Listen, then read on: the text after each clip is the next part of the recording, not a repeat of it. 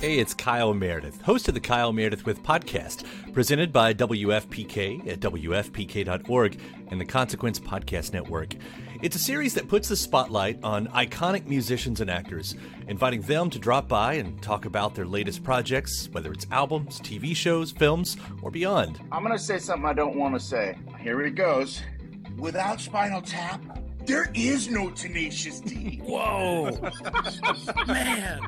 We get great stories and the biggest scoops from people like Garbage's Shirley Manson, the 1975's Matty Healy, Jack Black and Kyle Gass of Tenacious D, Maya Hawke, Kiefer Sutherland, and everyone in between. New episodes arrive every Monday, Wednesday, and Friday, so it's a great way to keep up with your favorite artists and discover some new ones. You can find Kyle Meredith With on the Consequence Podcast Network or wherever you get your podcasts. A new year, time for new growth. Grow your education and skills with Herzing University. Our online behavioral health programs fit your schedule and time. From an 8-month diploma program in health and human services to a 36-month bachelor's in psychology. Grow your behavioral health career with us wherever you are in your education. Your future starts now at Herzing University. Visit us online at herzing.edu or text health to 85109. Online at herzing.edu or text health to 85109. Hi, this is David Frangioni, CEO and publisher of Modern Drummer magazine. So excited about our new podcast, the Modern Drummer Podcast. This weekly podcast will bring Modern Drummer to life. Sit back and enjoy fresh, fun, and insightful conversations with today's top drummers, producers, musicians, beat makers, and craftsmen. Whether you're a professional, a hobbyist, drummer, musician, programmer, producer, or just love music, this show is for you. Every other week, the Modern Drummer Podcast will feature world-renowned producer, songwriter, and drummer Narada Michael Walden. Narada Michael Walden's Upbeat is featured exclusively on the Modern Drummer Podcast.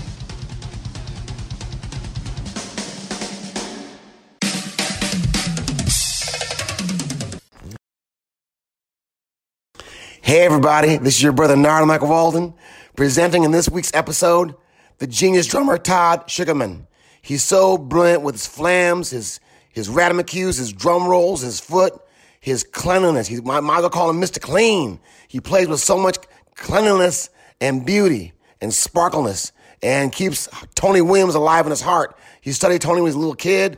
His dad was a drummer, and it's all firing through him. And the reason I caught a fire to him, we played Carnegie Hall together on the Rainforest. And he was with the Beach Boys, and I'm, of course, with the Rainforest Band for Sting and all those cats. And on comes Todd, just killing it. And I was so impressed by him. So I'm so happy he's on my interview this week. Billy Amendola and my man David over there. And we love everybody. And please sit back and enjoy this great interview on this cat who's a hot shot with the Beach Boys, with Styx, with everything he touches. He's just got the genius touch. We love him so much. Welcome, Todd Sucherman. Here you go.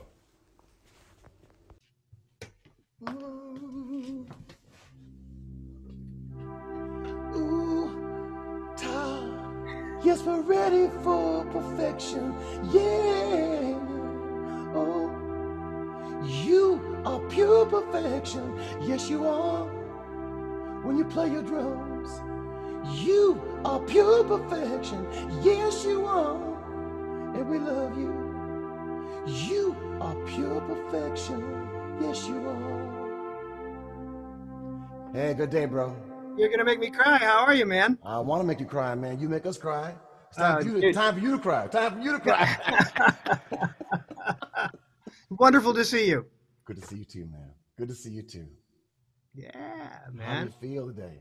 I feel great. And you know what? I have to thank you. Well, I have to thank you for a lot of things, but for this one thing in particular, I have to thank you for your encouragement to dress up, because I bought this lovely Paul Smith corduroy jacket right before the touring ended. And I looked at it in my closet. I'm like, I've never worn that before. So you gave me a reason to put on a jacket today. So thank you for making me feel snazzy today. Yeah, okay, great. Yeah, man, with this new show we have, Upbeat, it's just time that we inspire the people who love music.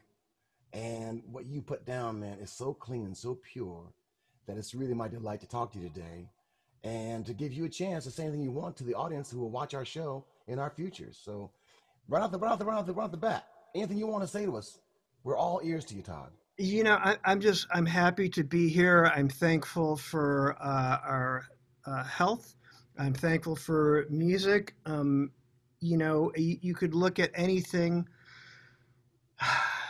that's presented to you in life one way or the other. And though I have a tendency to sometimes careen into a Woody Allen type direction, ultimately I always go to looking for the silver lining in the gifts is always my ultimate realization. So I could say that though I miss my fellow human beings, I miss touring, I miss my band, I miss all the things.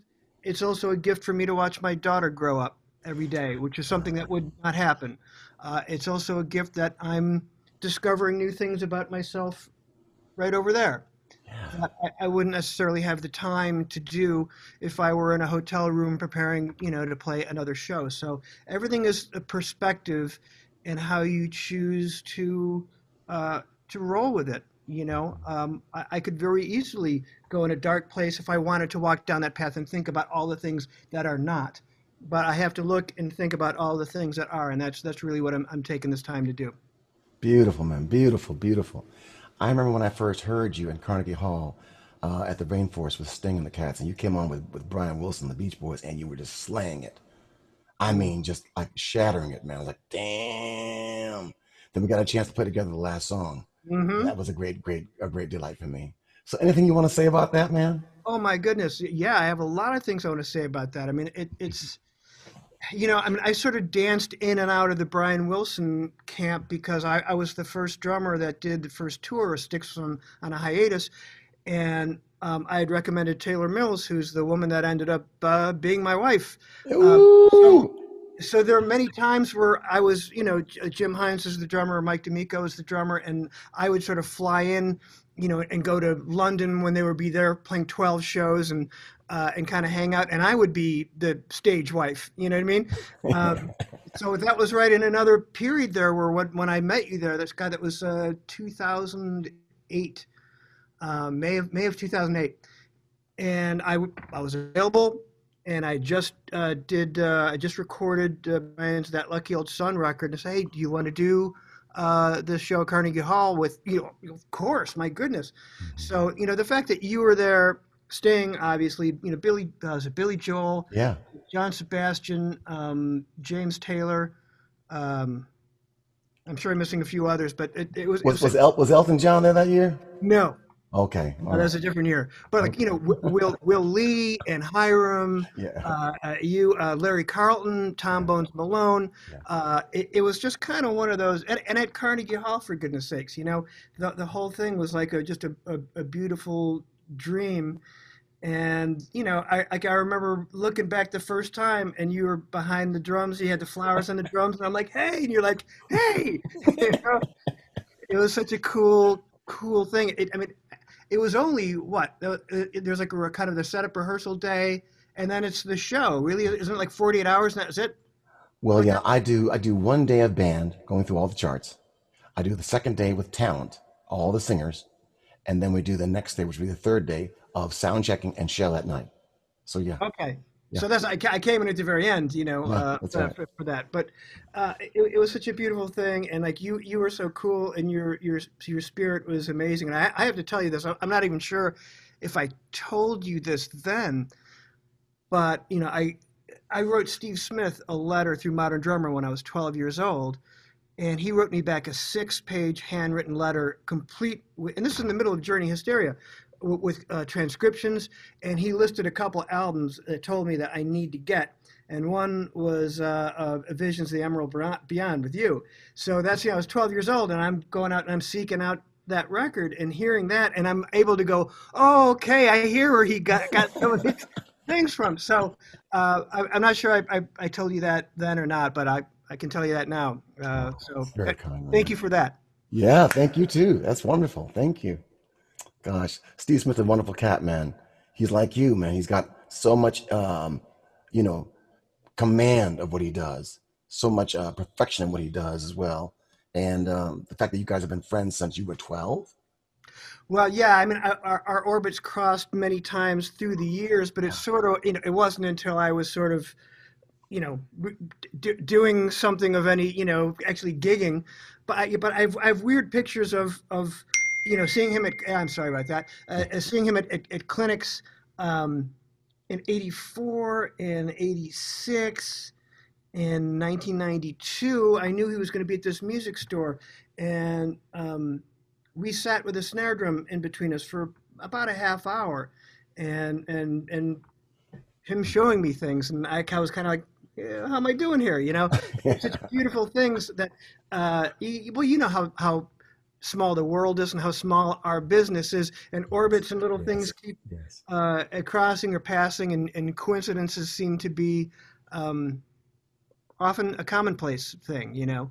So that was just one of those things. I have a picture right here that I just had for another podcast. It's probably going to be a glare. That's he and I playing together at Drum Fantasy Camp a couple years ago in Chicago at a club that I used to play at when I was, a wee lad.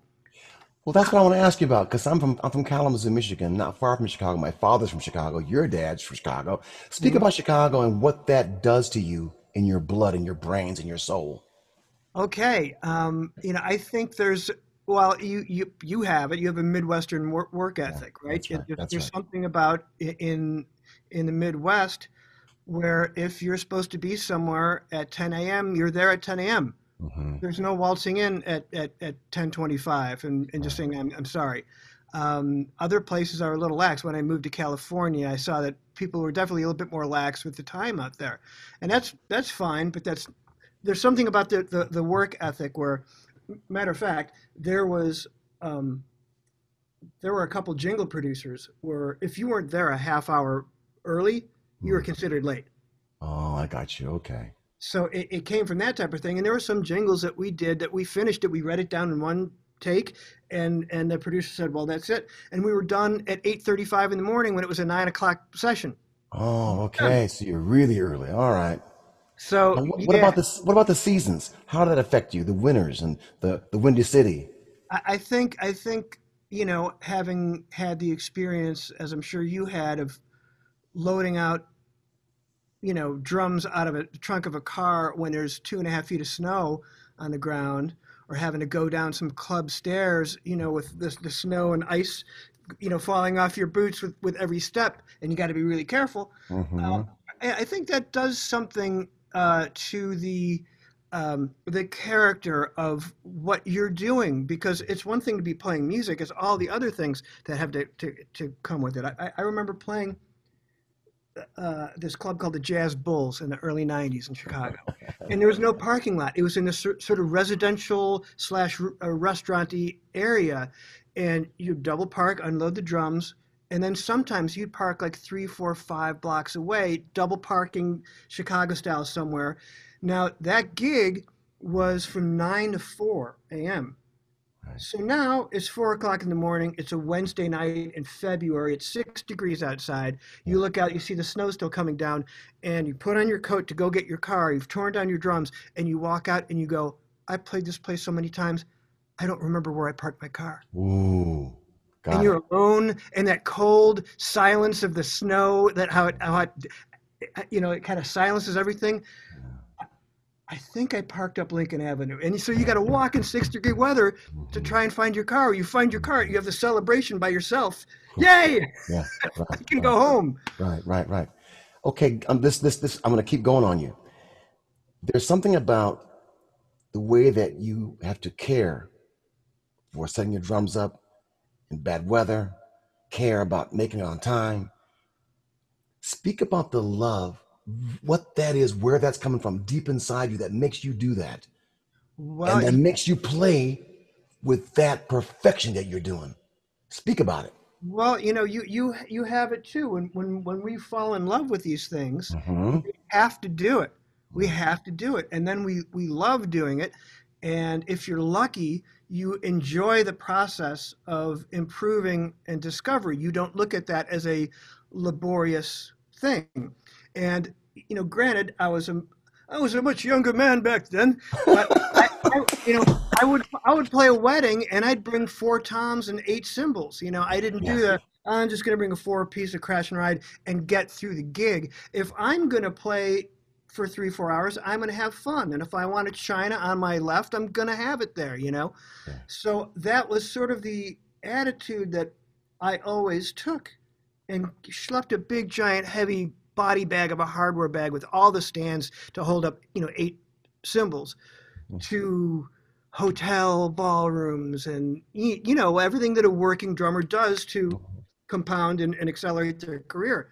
But I think that all comes from the love of doing it. And I think one reason, Narada, that drummers in particular have an amazing camaraderie, an amazing love for each other, is there's a certain thing that's the plight of the drummer. We have to choose a car that will fit our stuff. We have to choose where we're going to live, where we can store. Can we play here? Can we not play here? Can my roommate deal with it? Can all these things that you have to think about? And ultimately, here, I'll move this way for a second. Yeah. A lot of times when we're the first ones at the gig and we're the last ones to leave. So, all of a sudden the singer leaves with the girl that you had your eye on all night, and then it's all alone at the end of the evening. You know what I mean? Yeah. It's just you alone tearing down the stuff, and you get in your car. You got to go home because you don't want your drums stolen, right? You're not going to go to the after party somewhere and just leave your drums parked in a car somewhere. That's right. That's right. Okay, I'm still pushing on you because I love you, man. Few cats have that burn. Cats in the Midwest were surrounded by the competition, whether you call it competition or not. Cats who just like tigers. Few of them rise to the top because they just got that extra thing. But at the bottom of it is a burn. They know how to get that funk in the thing, makes me. You got that. Where'd you get that from? Boy, that's a hard. Okay, may I for a second? With all due respect, I would like to ask you where you got that from. Because okay, dig it. You have a couple years on me. That's my question. Then Okay, I'll ask you. Because I'm interviewing you, man. All right. Go ahead, man. Dude, I think it came from of just wanting to do my best, and I wanting to make the music happen and make it happen for me and make it happen for whoever I might be playing with and for whoever I might be listening. If I don't have that, then what's the point? You know what I mean? It has to. What I'm so affected by music that if I can do something where someone has any sort of similar feelings, where they dig what I'm doing, what the music is doing, that's a privilege in life. So I want to be a part of that. I never wanted to look at this as something to get through or get through the gig, which is like if you were to give me 20 songs and they're hard, I had enough time. I didn't have to do it tomorrow. And okay, the gig's in a month. I would memorize all that music. That's right. Top to bottom. I wouldn't write cheat sheets. I wouldn't get charged because I'm not trying to do something to get through the gig. I want to learn it and then be present and then be part of it and experience it and mold it and do things inside with the other musicians within there because I know it. I'm not just blowing through it to get through the gig to get money or to have someone else make their money. That's a laborious prospect to me. So I want to be inside of everything. Okay, here's another side of it. Your father. Your father's DNA coming through you. The fact that he loved drums, he played drums. That's got to affect that fire I'm talking about inside you. I know my father didn't play, but he wanted to be a drummer. So speak about the father aspect. Well, again, this kit right here was my dad's, a 1969 Slingerland with an 18-inch bass drum, which I didn't realize that was rare until a few years ago. But that's, little Bop kit, 12, 14, 18. And he put himself through medical school playing the drums in the 30s and 40s. My dad was, if my dad were alive, he'd be 101. Wow, man. Congrats. And so he loved playing, and he did some road work, but he became a doctor. He had to practice. He really couldn't do it to that level, so he was very content still being involved in music. And I think for me, being that he was so supportive, and we saw Buddy Rich together live when I was 7 or 8 years old, and he would let me stay up and watch Carson when he was on and stuff like that. And he took me to see Louis Bellson.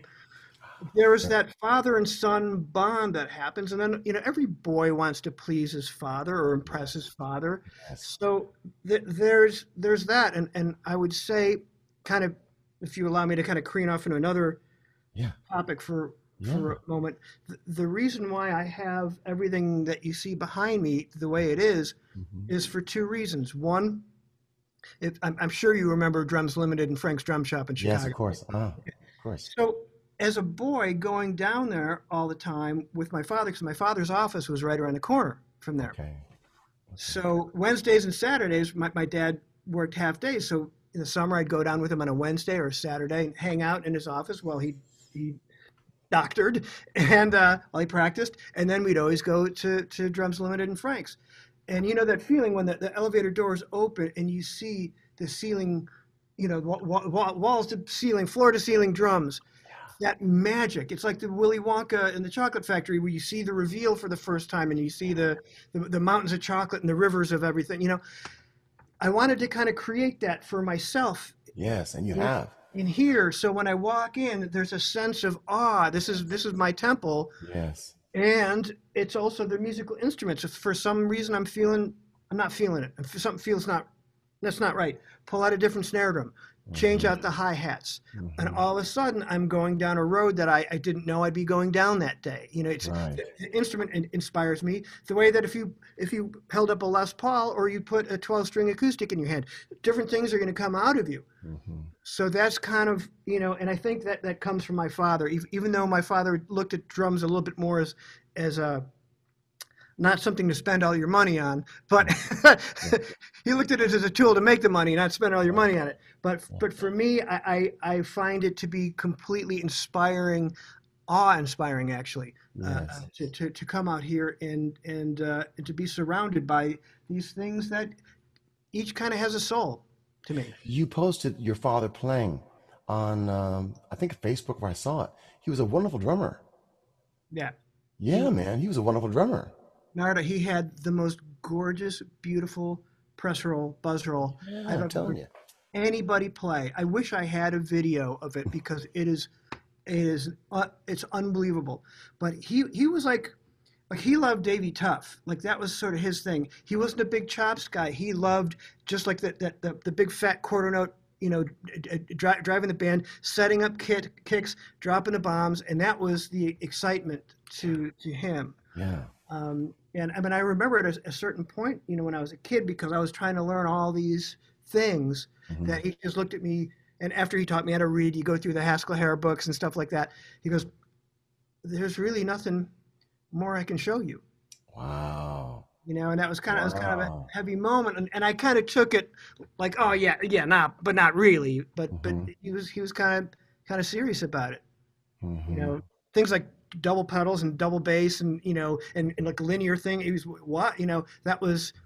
he was just playing 4/4.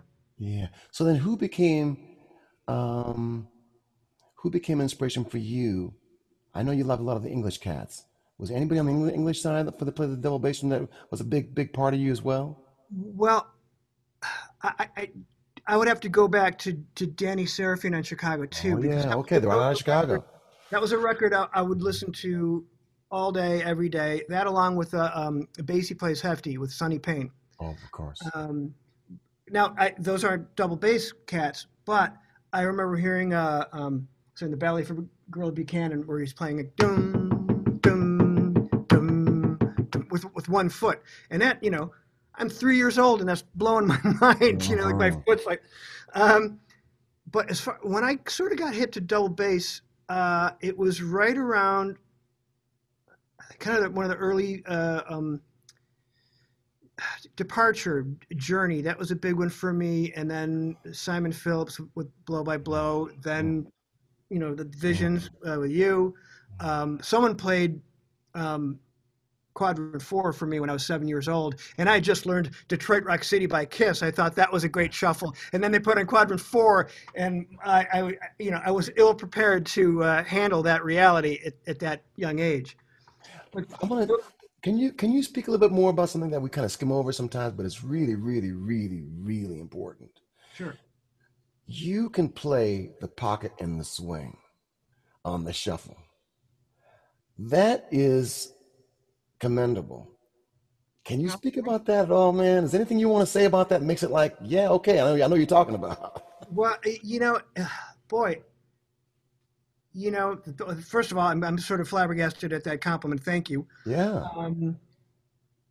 It's got a swing, and then there's varying degrees of swing of how open is that triplet, and then it's got a pocket. Well, what kind of pocket do you want to have? You know what I mean? So there's all these degrees of the space where you can pull the rubber band. So you could, whether you're looking at something like Pamela by Toto with Jeff Porcaro, or Spectrum, or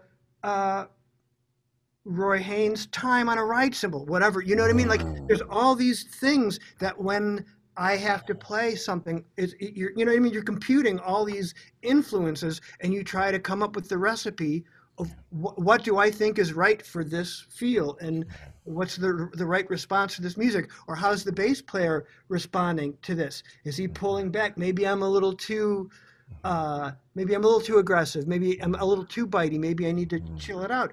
And those are the spoken or unspoken things that you go through with bandmates when you're trying to figure out what feels right. Right. But if something's swinging, it's kind of undeniable. Right. Exactly. And that's what I never want to be square, man. I want to be square when it should be round. Speak to the common man that does not play the drums, does not really understand where you go when you go high in your spirit playing the drum. Speak to that common man. Inspire the common man who looks at the drums and looks at God, you. Tell that person where you go, where you can go. Give us that experience. If everything's firing on all cylinders and you capture a moment that feels authentic and honest, and you're doing everything it feels for the right reasons, and use a basketball metaphor, it's like when the hoop becomes 6 feet, everything is just nothing but net. You go to a place that is on another plane, and it's timeless. So I would say to anyone that wants to play the drums or paint or sculpt or do anything where you are creative, you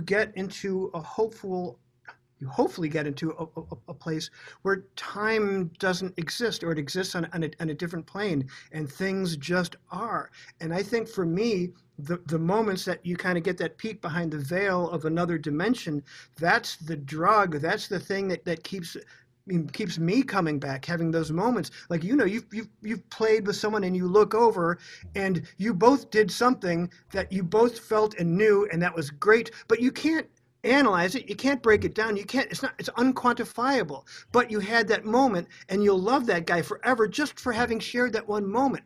That is such an unbelievable thing in life, if you're an artist, and if you're lucky enough to be able to allow yourself to get to that place, be lucky enough to be working with other people that can get to that same sensation themselves, because now you're up on a higher plane having that conversation instead of down here. Right. And that's just an unquantifiable thing. It's almost an out-of-body experience, and it doesn't happen every time all the time, Right.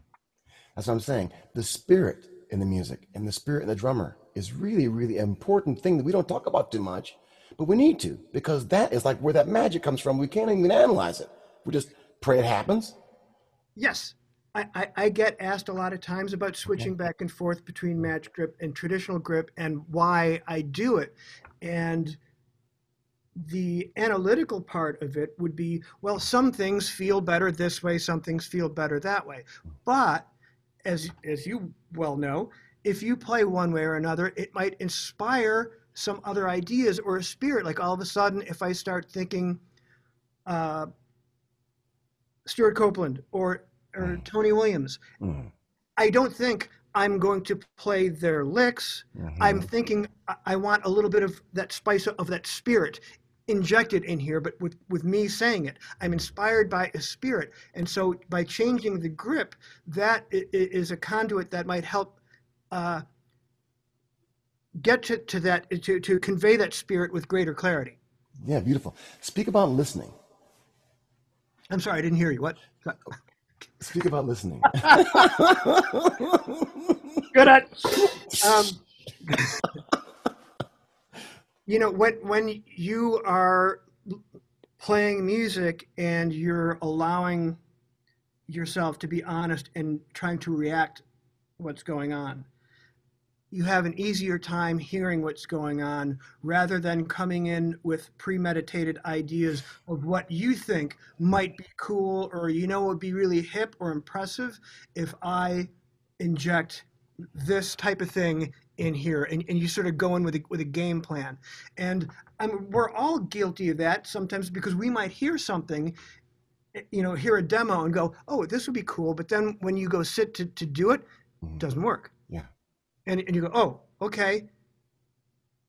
And you go through the Rolodex of your mind and you try to think, okay, what would make this work? And very often, for me anyway, I find that by simplifying things slide in easier than me trying to figure out how can I cure cancer and emphysema with the difficulty of the drumnastics and try to inject that. You know what I mean? Because now it's coming from a different place. But if you're listening and you're honest, the road widens for you. I love that. The road widens, which brings me to this part of the road. Here you're a magnificent technician on the drums. You're right up there with the best of the best of the best. Yet when you listen to your album, you're not featuring that so much. You're really featuring you as a songwriter, a singer, and deep and romantic chords, that of which I would hear with Moody Blues, that of which I would hear with a very romantic person in love. Wow. Not this Chop City Cat. Speak about it. Speak about it. Well, look, a lot of credit has to go to my writing partner and production partner, J.K. Harrison, who is a prolific writer, and working with him is like walking into a museum of sketches and demos and things that are done and things that are ideas, and you just walk around in his world and go, I like this. This is great. Or like, oh, what if we did this with that? And so it was a joy to write coming from such a position of strength, of having this guy who has written cathedrals of beauty and can sit down and paint Mona Lisas on every instrument, from the heart. So that a lot of credit goes there. And it's just, my good fortune and my good luck to have him as a friend and have him harass and cajole me for a number of years about doing a record. He believed in me when I thought, dude, I can't do that. He's like, yeah, you can. And I looked at it like the way a little kid wants to be an astronaut or a NFL quarterback, gee, I just don't have the talent to do it. But he believed in me, and he pushed me, and he said, let's try it. Let's just try it. Okay, at the very least, I'll be hanging out with a dear friend, and we're going to have a bunch of laughs, and who knows? So it was really the second night where we wrote the song Last Flight Home together in like a lightning round of, it's one of those times I'm sure you've experienced where in 20 minutes, 30 minutes, a song's basically done. And you wish it was always that easy, like, gee, songwriting's fun. Okay. And all of a sudden, Narada, this thing started to materialize in front of me, and the thought occurred to me, because I went into this totally half-hearted. I was just hanging out with my pal, Okay. And when all of a sudden this began to materialize rather rapidly and rather easily, it scared me. It terrified me, because the thought of being a singer was something I'm comfortable behind the drums, and I'm comfortable singing in a background capacity, like in a situation with the guys in Styx, who I consider great singers. Right. And all I have to do is just not screw them up, just sing in tune, be okay, and they'll carry it. But to come out it's metaphorically standing naked in front of the world, and here I am, like that. And it terrified me. It terrified me to the point where I thought, you're not really going to do this, are you? You can't really do this. And then I started to imagine in my mind, I went down a dark path of hey, Sucherman, what do you think? You're a big singing star now. Why don't you shut up and sit down and shut up and play? I started to imagine all these scenarios. And then I thought, you know what? Being that I'm this terrified of it, that's exactly where I need to be. I need to do something that terrifies me this much rather than just putting together some drum-centric record where I get to solo a lot and play in between kicks, which would be fun, but actually writing a lyric and a melody and chords in a song that has the potential to emotionally affect people like that, as opposed to just hot licks. Yeah. I think, dare I say, I think that's a more difficult musical task to do. So I wanted to go down that road that I had not ever walked before in 50 years on this planet. So that was really the impetus to do it. And, man, it's music and it's art. Some people are going to like it. Some people aren't going to like it. That's fine. But I wanted to at least be able to stand behind every line, every sound on there and go, you might not like it, but you can't say it sucks. You know what I mean? That's what I wanted to be like. It's good if you like sophisticated pop, if you like Elbow, Crowded House, Jellyfish, XTC, you might like this. And that really became the goal as I went along learning. Yes. As I went along. And I say that case in point because to kind of circle back to what you'd asked before, one song is coming to mind, a song Ad Lib Everything, where I thought, okay, there's moments for a couple cool drum things in here. I thought in between the lines of the chorus. And what happened when I went to record that, because I did the vocals first, because I wanted to hear how everything was going to be, right? Yeah. And when I went to record those fill ideas, it ruined it. It wasn't right because I felt it came from a premeditated place, and it was like in between vocal line and here's a cool drum thing and then back to the singer. It disrupted the organism, the organic flow of what was happening, and I thought, this doesn't work. Simplify it and make it flow. Be one with the track. And for as much as I like to think that I want to play for the song and I try to play for the song, every now and then the drummer ego can sneak around a fortress of experience and try to get a little sunlight, on that face, and okay. So that was a deep learning experience for me now being on that side of things where I would have turned around to me as the drummer and went, was that necessary? I see. I got you. Well, I love your album because it is of beauty in the sense of melody and song. Thank you. Yeah, man. I want to encourage you. I want to inspire you. Continue. Keep doing it. Keep it up. Get your little live thing together where you can do your thing out front. Play some drums. Also come out front and do your thing. Sell that song the way you would, normally as the singer. Wear that hat. In fact, I love you were bold, badass enough to make that video, man. Carrying up in the circus, Yeah. I told someone else recently, someone said, "Hey man, you can really sing." I said, "Yeah, if I have 8 chances to sing every line, I can put them together pretty well." It's like it's singing, man. What a hard thing, It's like not only do you have to sing in tune, sing in time, but you have to connect with the lyric, each lyric, and then put it together like you're telling a story, or you're like an actor telling a story, or you're really living it. You know what I mean? I think anything that's really inauthentic can be perceived by some people. So it was really important to connect with each lyric and have them all connect to each other.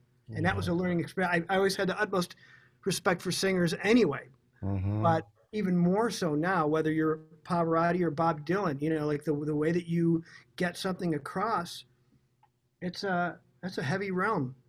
What about you flexing your production chops now you've done this album to produce something with Styx, with the band that you're with, and take them even to now a new place? How would you feel about that?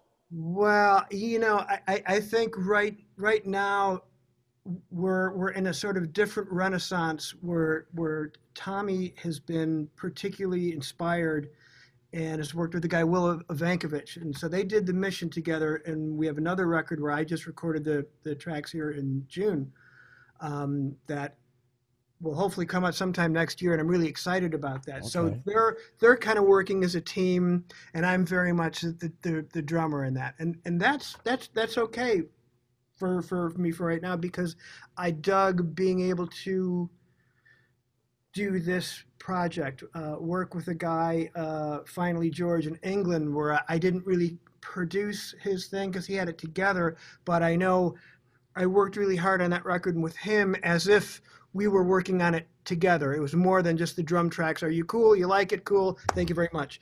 There was a much bigger thing going on there, and so I'm going to be doing that again with him. Great. So we'll see, man. Like, dude, I couldn't have guessed or authored or foreseen anything that's happened to me in life, and I kind of dig not knowing what's going to happen, because those surprises that hopefully continue to come, they're surprising. Dude, I find any time that I've been too proactive, and I think, man, you know what I got to do? I got to do this. I got to do that. And when I get on that plane, I find things turn into ghosts a little bit more, and things don't materialize. And I find that if I don't care and I just kind of roll with the flow of things, cool things just sort of float to me, and cool opportunities, or I get asked to do something. When I'm peaceful and calm and kind of don't care and kind of in the moment, as opposed to making plans. I got to do this. I got to do, it'd be cool if I did this, that. And I see people who live their lives like that, and I sometimes go, I see people that aren't smelling the roses. They may have success, they may have money, they may have all these things, but at the end of life, did you enjoy it? Or were you just on a hamster wheel checking off lists? You know what I mean? So that's the balance that I try to go for, circling all the way back to the Chicago vibe. Yes. There's part of me that's very driven. Yes. And there's part of me that's very intense. And there's part of me that doesn't want to get off the couch.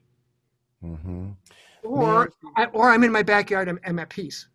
Yes. You know what I mean? I'm just kind of doing my thing. So I would like to play like this word game with you, where I just say a couple names to you, and you give me a word back, how it hits you. Would that be all right? Okay, yeah, by all means.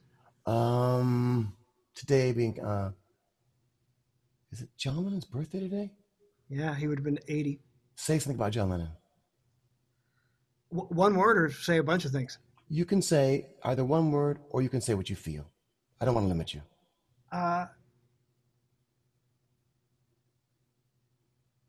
He wasn't a perfect man, but he changed the world for the better. Yeah, wow. It's hard to believe that he's been gone. Well, as of December 8 coming up, that he would have been gone as long as he was on this planet. But how do you quantify what he and the other three did for the world?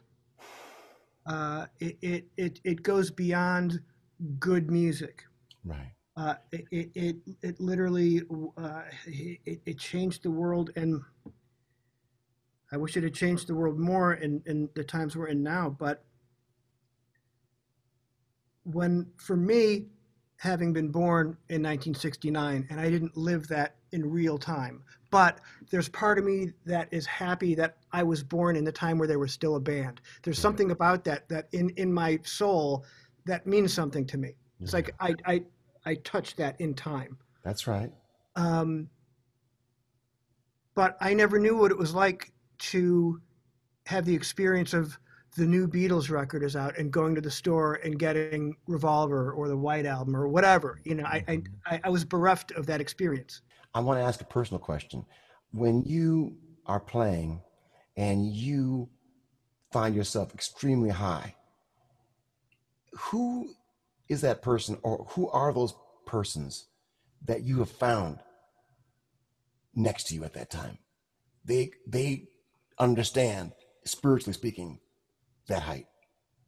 Who would you say they are that comes to you? As other drummers or people in my life? People that have pushed you when you're playing the drums. When I, boy, okay. I think there's moments that it becomes like a Jackson Pollock painting in a way, where there's flashes and fragments of something, even if it was my vantage point of a memory or a flash of, my high school band director or high school drumline director, or just there are these flashes that come by almost in a spirit realm where I don't see them, and here's a visualization of like, hey, that's Bill Cook and that's Jerry Davidson, or that's Skip Hayden, or there's Ian Froman, or there's Gary Chafee, or whatever it is. There's flashes of an essence that are all in this marbled Jackson Pollock painting, where it might be 3D, where things come in like that, where it's just flashes for a moment. And it's wow, I've never had to try to verbalize that. That's a cool question, Narada. I felt intuitively to wear my high school music hat for you today. That's a trip. That's a trip. I got my Jerry Davidson. He just died last month. But there's a Ludwig Pioneer drum up there. I see it. I can see it. He gave me about 7-8 years ago. He sent it to me, and you know how life goes. Someone's important to you, and Christmas cards might stop, and they drift off, and then all of a sudden there's the internet, and there's Facebook, and then you connect with someone. Hey, come to a show. Yes. And I was able to hug him and say like, hey man, you worked my butt off, and thank you for doing that. Meanwhile, he just saw me play at Pine Knob, in the outside of Detroit. Yeah. So life is amazing to have that experience, and then those spirits, whether they're here in this realm or not, I think they will always fluctuate in this organism, whatever matter is, and I think those. I think that will always be the case if you're open to it. Mm-hmm. Beautiful. I love it. Brother man, I'm going to close, but I want to ask you anything you want to say at this time before we get off, because we love you. Well, I love you, man, and thank you for the decades of all kinds of music that you have created or been a part of. It's absolutely incredible, and it's an honor for me to call you a friend. Yeah. And to have had shared this hour with you in that time in New York, and I just hope that one day soon I could give you a big bear hug in person, and we can hang out and we can do this together. Thank you. I want to tell you, it meant a lot for me to think about working today with you, to speak with you in my hat from high school, which I knew you had love for high school, and my jacket with the sparkle red. Something about that said, Todd needs to see sparkle red. White and red were my high school colors. See, now I'm a psychic, man. And I love your album, and I had a chance to check it out all over again this morning again. You sent me your own copy. I'm so proud you did that. And I want to just, again, encourage you to continue making your records, because you're a genius drummer, but you also got this other side of you, man, which is a whole entertainer. And that's in that realm too, which I think is a cool thing, because you have this love for the 60s thing coming through you. And we can dig on that again. We don't lose it. We don't want to lose that. So keep it alive. You do, in your nature, in what you hear and what you go for. So your words have gravitas, and I thank you from the bottom of my heart. Okay. Thanks, Todd. All the love, and I'm here for you, whatever you need, okay? Okay, brother. Thank you. Bye-bye. Thank you so much, man. What a joy. What a joy. Thank you, Doug. Love you. Thank you. Well, I hope you all enjoyed this beautiful interview with Todd Sucherman. He's an incredible talent on those drums. One of the rare beauties, hailing out of the Midwest, playing with that band Styx, did beautiful work with the Beach Boys, beautiful work with everybody. So God bless you, Todd. Thanks for the beautiful interview, and I want to inspire you to stay as strong as you are. Love you, Todd.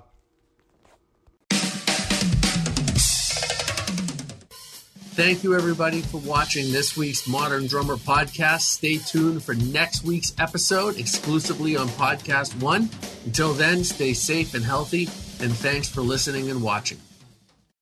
When you need mealtime inspiration, it's worth shopping Kroger, where you'll find over 30,000 mouth-watering choices that excite your inner foodie. And no matter what tasty choice you make, you'll enjoy our everyday low prices, plus extra ways to save, like digital coupons worth over $600 each week. You can also save up to $1 off per gallon at the pump with fuel points. More savings and more inspiring flavors make shopping Kroger worth it every time. Kroger, fresh for everyone. Fuel restrictions apply. Save big on your Memorial Day barbecue, all in the Kroger app. Get 3-pound rolls of juicy 80% lean ground beef for $3.49 a pound with a digital coupon. Then get select varieties of flavorful Powerade, Body Armor Super Drink, or Arizona tea for 77 cents each, all with your card. Shop these deals at your local Kroger, less than 5 miles away. Or tap the screen now to download the Kroger app to save big today. Kroger, fresh for everyone. Prices and product availability subject to change. Restrictions apply. See site for details.